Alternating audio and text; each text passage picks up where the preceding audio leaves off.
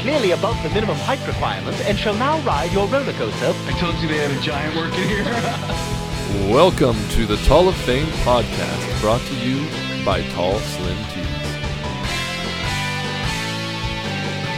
Welcome to another episode of the Tall of Fame. I'm just Danny, and we've got a great guest lined up here today. I'll let him introduce himself here in just a sec. Just a reminder that we are brought to you by Tall Slim Tees, providing shirts for the slim and tall of the world. And we've got one such slim and tall man here for us to talk to today. So we'd like to welcome Kevin Barnett to the program. Hey, pleasure to be here. Thanks. It's good to have you on. And we just want to jump right into it as we have with our other guests.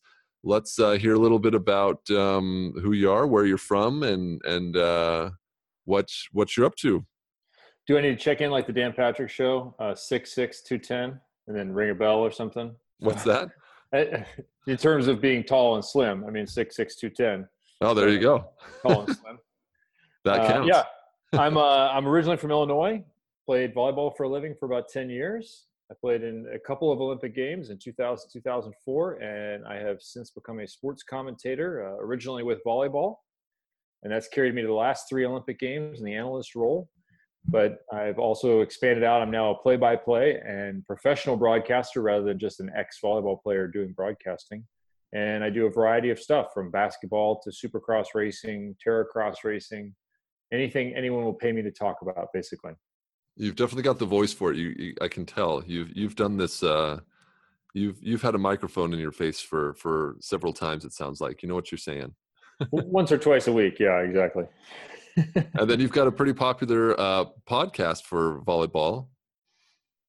Yeah, so we started podcasting in 2009, January of 2009. So I guess we were a little early, is what people tell me, in terms of being on the podcast parade. For sure. And myself and Reed Pretty, another Olympic volleyball player and gold medalist in 2008, we wanted to give more exposure to the sport. I also wanted to practice more to move over to the hosting side of things versus staying on the analyst side of things. And so it became both a vehicle for myself as well as the sport to gain more exposure. And we started a program called The Net Live. Our original tagline was from SoCal to Siberia because Reed was playing in Siberia at the time. Oh, man. And he would host the show from there along with me here.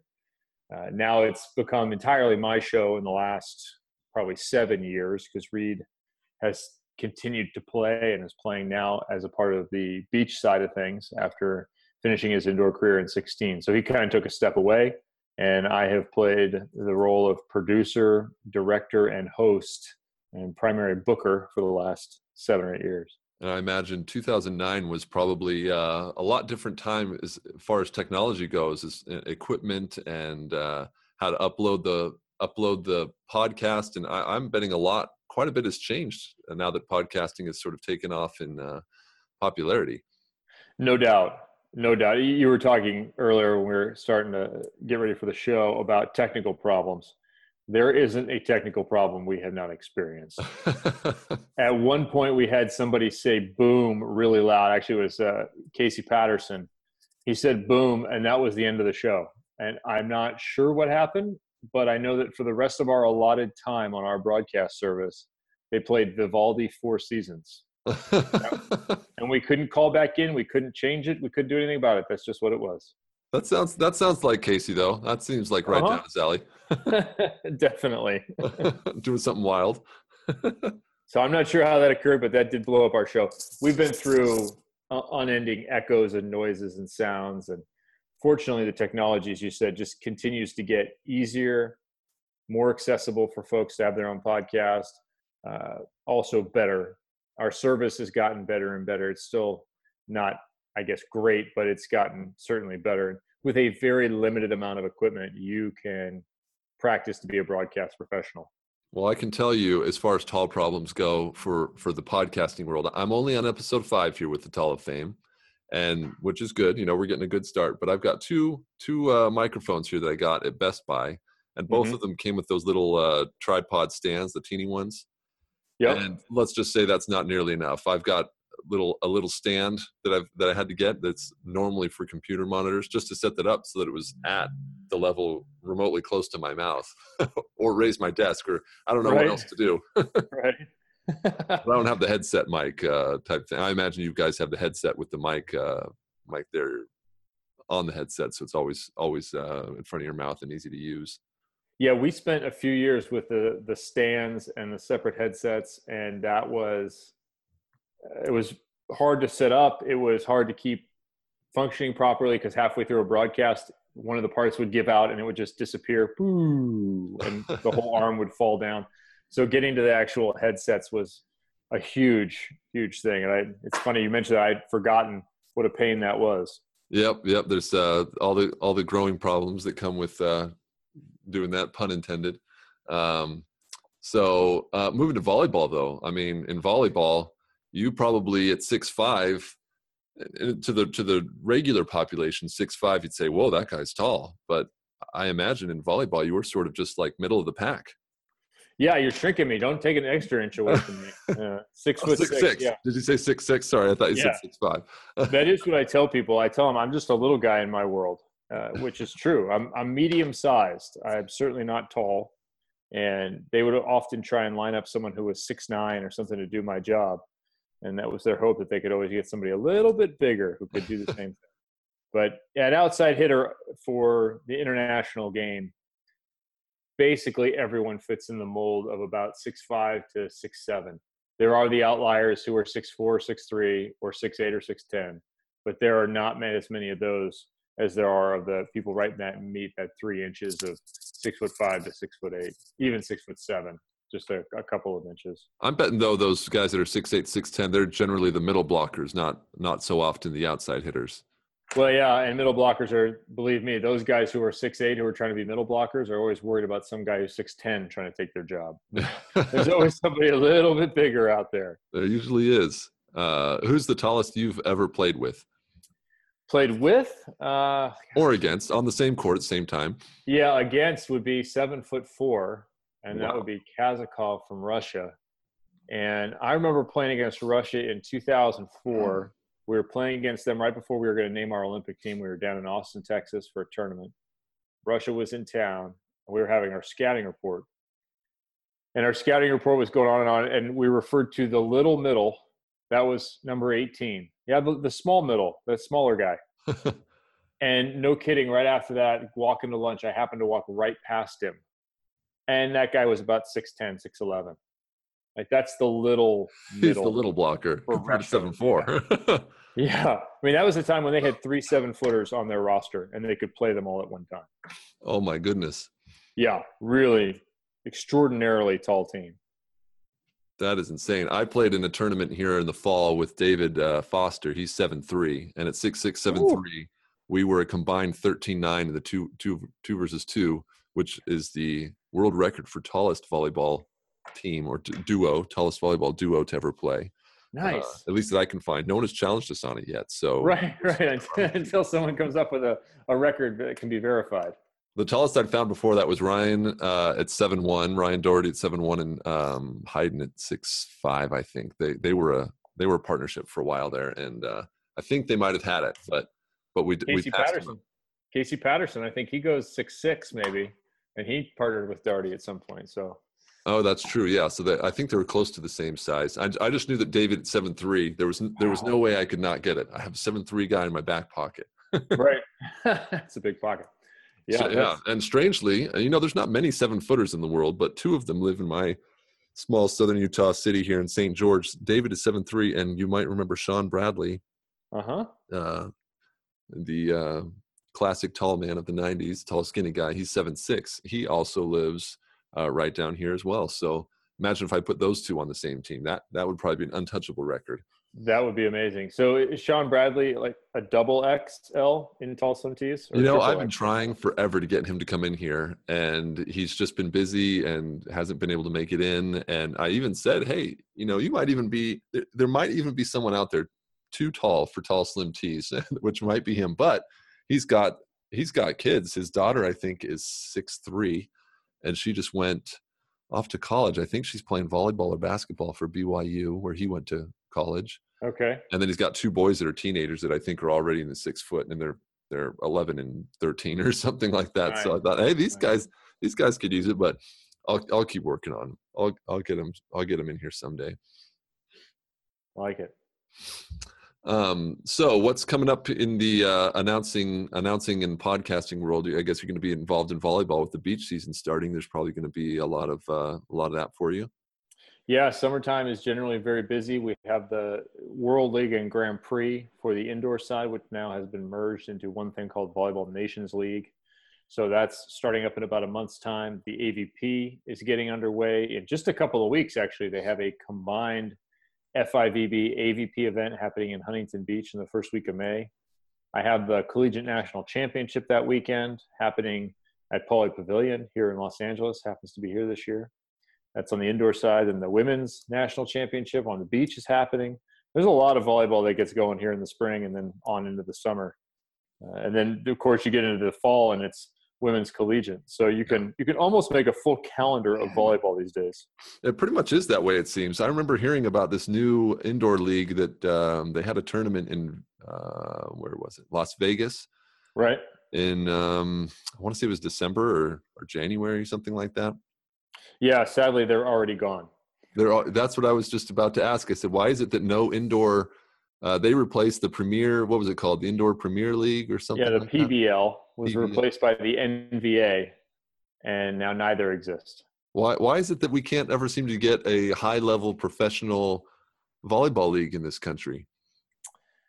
That is a very complicated and in-depth question that we have talked to nearly everyone involved at one point or another on our show in different ways. And if you could put more butts in the seats and have them pay for tickets and then have them also pay for refreshments and whatever else, it becomes more possible.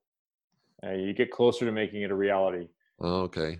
Partly the structure of volleyball is a problem too, because you could even run a fly-by-night basketball operation with 7 athletes. You could probably get by with 7 if you were just a startup kind of thing. If you were running like an ABA from way back in the day. Yeah. But with volleyball, you're going to need a minimum of 10 if you have a couple of assistant coaches that can play. If you have no assistant coaches, you're going to have to run at least 12, probably 14, because you're going to have injuries. And you have to play 7 to start with. You're going to play 7, then you have to play 9. So your player costs are pretty high.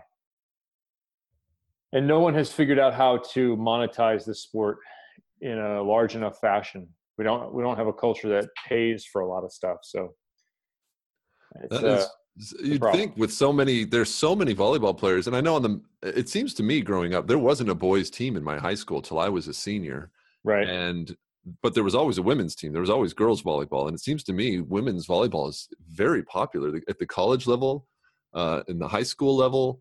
There's so many athletes that would seem between men's or women's, maybe that's what they need. Maybe we need a professional co-ed volleyball league. Yeah, you can look back to the old Team Cup days. If you look up Team Cup volleyball, it used to be played here in the Forum, and they would do that. It was, you could block with 4 in the front row. You had co-ed action happening. It was a very interesting take on it, and at the time, a successful take on volleyball. The problem with it being a majority female population, which it's tremendously popular for juniors as well as collegiately, and it has a ton of TV time. If you ask the college coaches, and I've asked many a college coach this question, and certainly the club coaches, it's even more true. How much do your players consume the sport of volleyball outside of practice? The answer generally is 0. Wow. 0. They don't watch. They don't seek it out on the internet. They play, and that's what they do with volleyball. And external to that, they have other interests. And of course, there are some athletes out there who are not fitting in that mold, but the vast majority of answers from coaches will tell you that their players are not consuming volleyball. They're playing volleyball, but not a spectator of it. See, because when I grew up, I was basketball and hockey were my 2 sports. But I loved watching. I grew up in the Bay Area, so I loved watching Sharks games, Warriors games.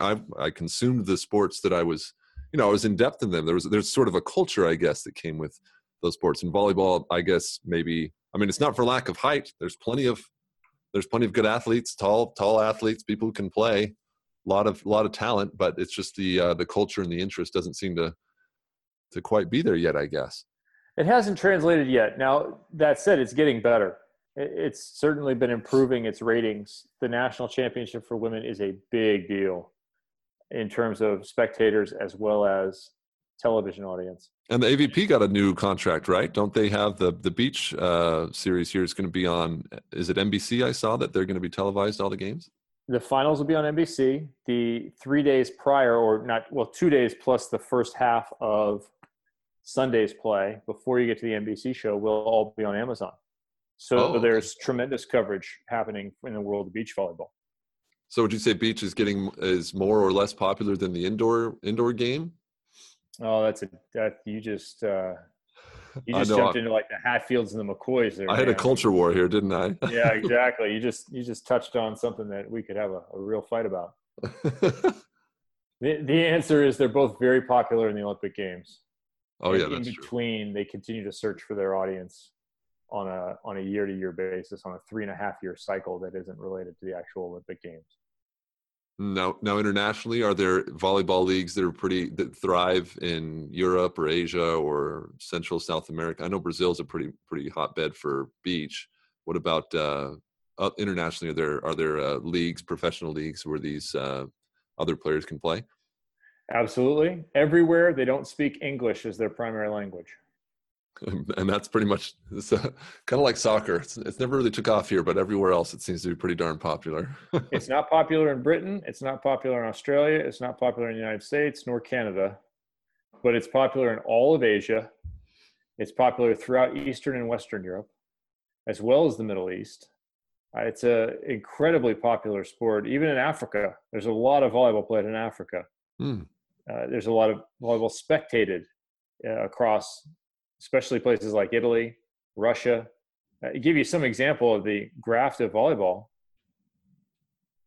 Vladimir Putin attended the All-Star game a few years ago. Wow. For the Volleyball League in Russia, where they pit all the world all-stars that are playing in the league that year versus an all-star Russian team. And then when the Russians won the 2012 Olympic Games, part of their prize, part of their bonus was getting an Audi A8. Each one of them received an Audi A8, and they had the keys handed to them by Vladimir Putin in person. Wow, they're basically rock stars there. Absolutely. And here we're launching more football. There's going to be 2 more football leagues come in, and we still can't seem to get the momentum to get something going for volleyball, huh? Nope, we can't. But I'm a big football fan, so more football is too good. Yeah, that's not a bad thing either. I'm on board. So internationally, is it the same trend here where, volleyball is basically just a tall person sport? I mean, besides the Libros, you're talking usually very tall people. Internationally, is it the same way? Is it just a tall person's game everywhere? Or do you find there's a different take on it across the world anywhere? Well, the national teams in particular, you're stuck with what you have. So if you're a country like Korea, you don't have a whole bunch of athletes that are 6'10", 6'8", 6'7", 6'6". That's true. They just don't exist in your population. And if you're a place like China, they do. So you have a little bit billion taller people, team. and they better. Correct. It is surely a numbers game. A team like Japan might have one guy who's 6'8". They might have 2 guys who are around that 6'5", 6'6" mark, and then everybody else is smaller. So you'll see a whole host of 6'3" outside hitters, 6'2" outside hitters that play for Japan and are good. And you're forced to adapt your style to deal with that.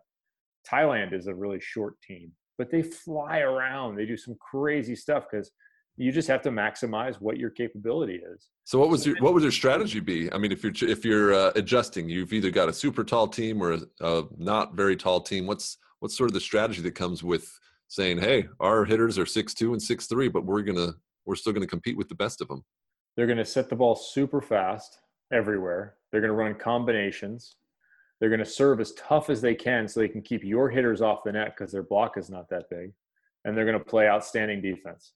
That is the prescription for winning with an undersized team. Now, the problem for that is that over the last, especially 10 years, but probably the last 20, but it's accelerated in the last 10, the game has gotten faster and faster with bigger and bigger players. So that style and that speed that used to be a huge advantage for the Japans, the Thailands, the Koreas, now is absolutely a part of the identity of Russia, the United States, That's everyone. Italy, anyone with those same athletes now at 6'7" are playing in a manner akin to those 6'2" guys. So that's become a real problem for some of the smaller populations in the world. Oh, yeah, I didn't think about that with the game just speeding up in general. That just seems to be athletics sort of generally across the board. All the athletes are getting bigger, stronger, faster. It's True. Just the name of the game, I guess. It's progression, and that's the way it will keep going. And they like I said, they keep trying to force 6'10" guys into my role at outside hitter. That hasn't so far worked on very many occasions. There have been examples. The best player in the United States right now, Matt Anderson, 6'10", plays outside hitter, plays opposite. But he's an anomaly, and that's why he gets paid like an anomaly. That's how it works out. My buddy growing up in San Jose, Jake Langlois, he was an All-American at BYU, and then he's gone summers with the national team. I think he's in Italy right now. Correct. And I think he's 6'10". Right. But I think he was outside hitter there. But especially the college game, when you're 6'10", you can sort of just do whatever you want. Well, Jake's an interesting story too, because he did not play a ton of volleyball growing up, at least organized volleyball. Oh no, he was soccer, golf. Yeah, we interviewed him once in a video. I was out there in California, and he said, "Yeah, I wasn't even really tall growing up. He just sort of picked up 10 inches in high school, and suddenly his back hurt, his knees hurt. He's like, what can I do now?" And just walked on at BYU to the volleyball team because figured why not. That worked out for BYU. Yeah, I'd say they came out on top of that. But it's kind of funny, as you just said, well, I'm 6'10", so I'm either going to play basketball or volleyball. And I thought, yeah, that's pretty much how it is. I mean, when you're in our size range, that's everyone sees you. They ask, "Oh, do you play basketball?" No one ever asks if you play volleyball, though. Why is that? I mean, volleyball players are tall too. It's not popular enough. That's it. Out here in California, you might get asked that, but it's got to be in little pockets. Well, literally, we would travel with the national team, and you'd have on the logo, the USA Volleyball logo. It says USA Volleyball on it, and people would look at my shirt and then go, "You guys, basketball team?" So my eventual response became, "No, chess, man, chess." You got a big volleyball on your shirt, and they're still asking if you play basketball. I guess there's no getting around that. I even asked Chris last week. He's in the UK. I said, you know, basketball is not so popular in the UK compared to the US. Is that still the default question? He said, yep. They hear my accent. They know I'm American. So they go, well, you must play basketball. Of course. Where you're from. Of course. I guess it's some things will never die, but you know what? Maybe volleyball one day we'll get the popularity where we have a sustainable, a stable professional league, men's and women's, and maybe one day we'll know volleyball's made it when we're walking around and someone says, "Whoa, you're 6'6". Do you play volleyball?" Exactly, but it has to happen where you are, not where I am, because where I am, it's a reasonable guess. That's true. Out in St. George, if we've penetrated St. George to the point where they're thinking volleyball first, there's really something happening. I still don't think there are boys volleyball teams here in the high school, so we've got our work cut out for us. They've got lacrosse and rugby; those ones are here. But yeah, boys volleyball, I think we're ways off still. The girls now, that's doing well. Girls volleyball here, that does well. Absolutely. It's a sport I think that women play quite well. I think it's actually overtaking a lot of the space that basketball has previously occupied. Yeah, I know a lot of parents that I've talked to anyways, they're just happy that volleyball it's less of a contact impact sport, so less prone for injury compared to basketball.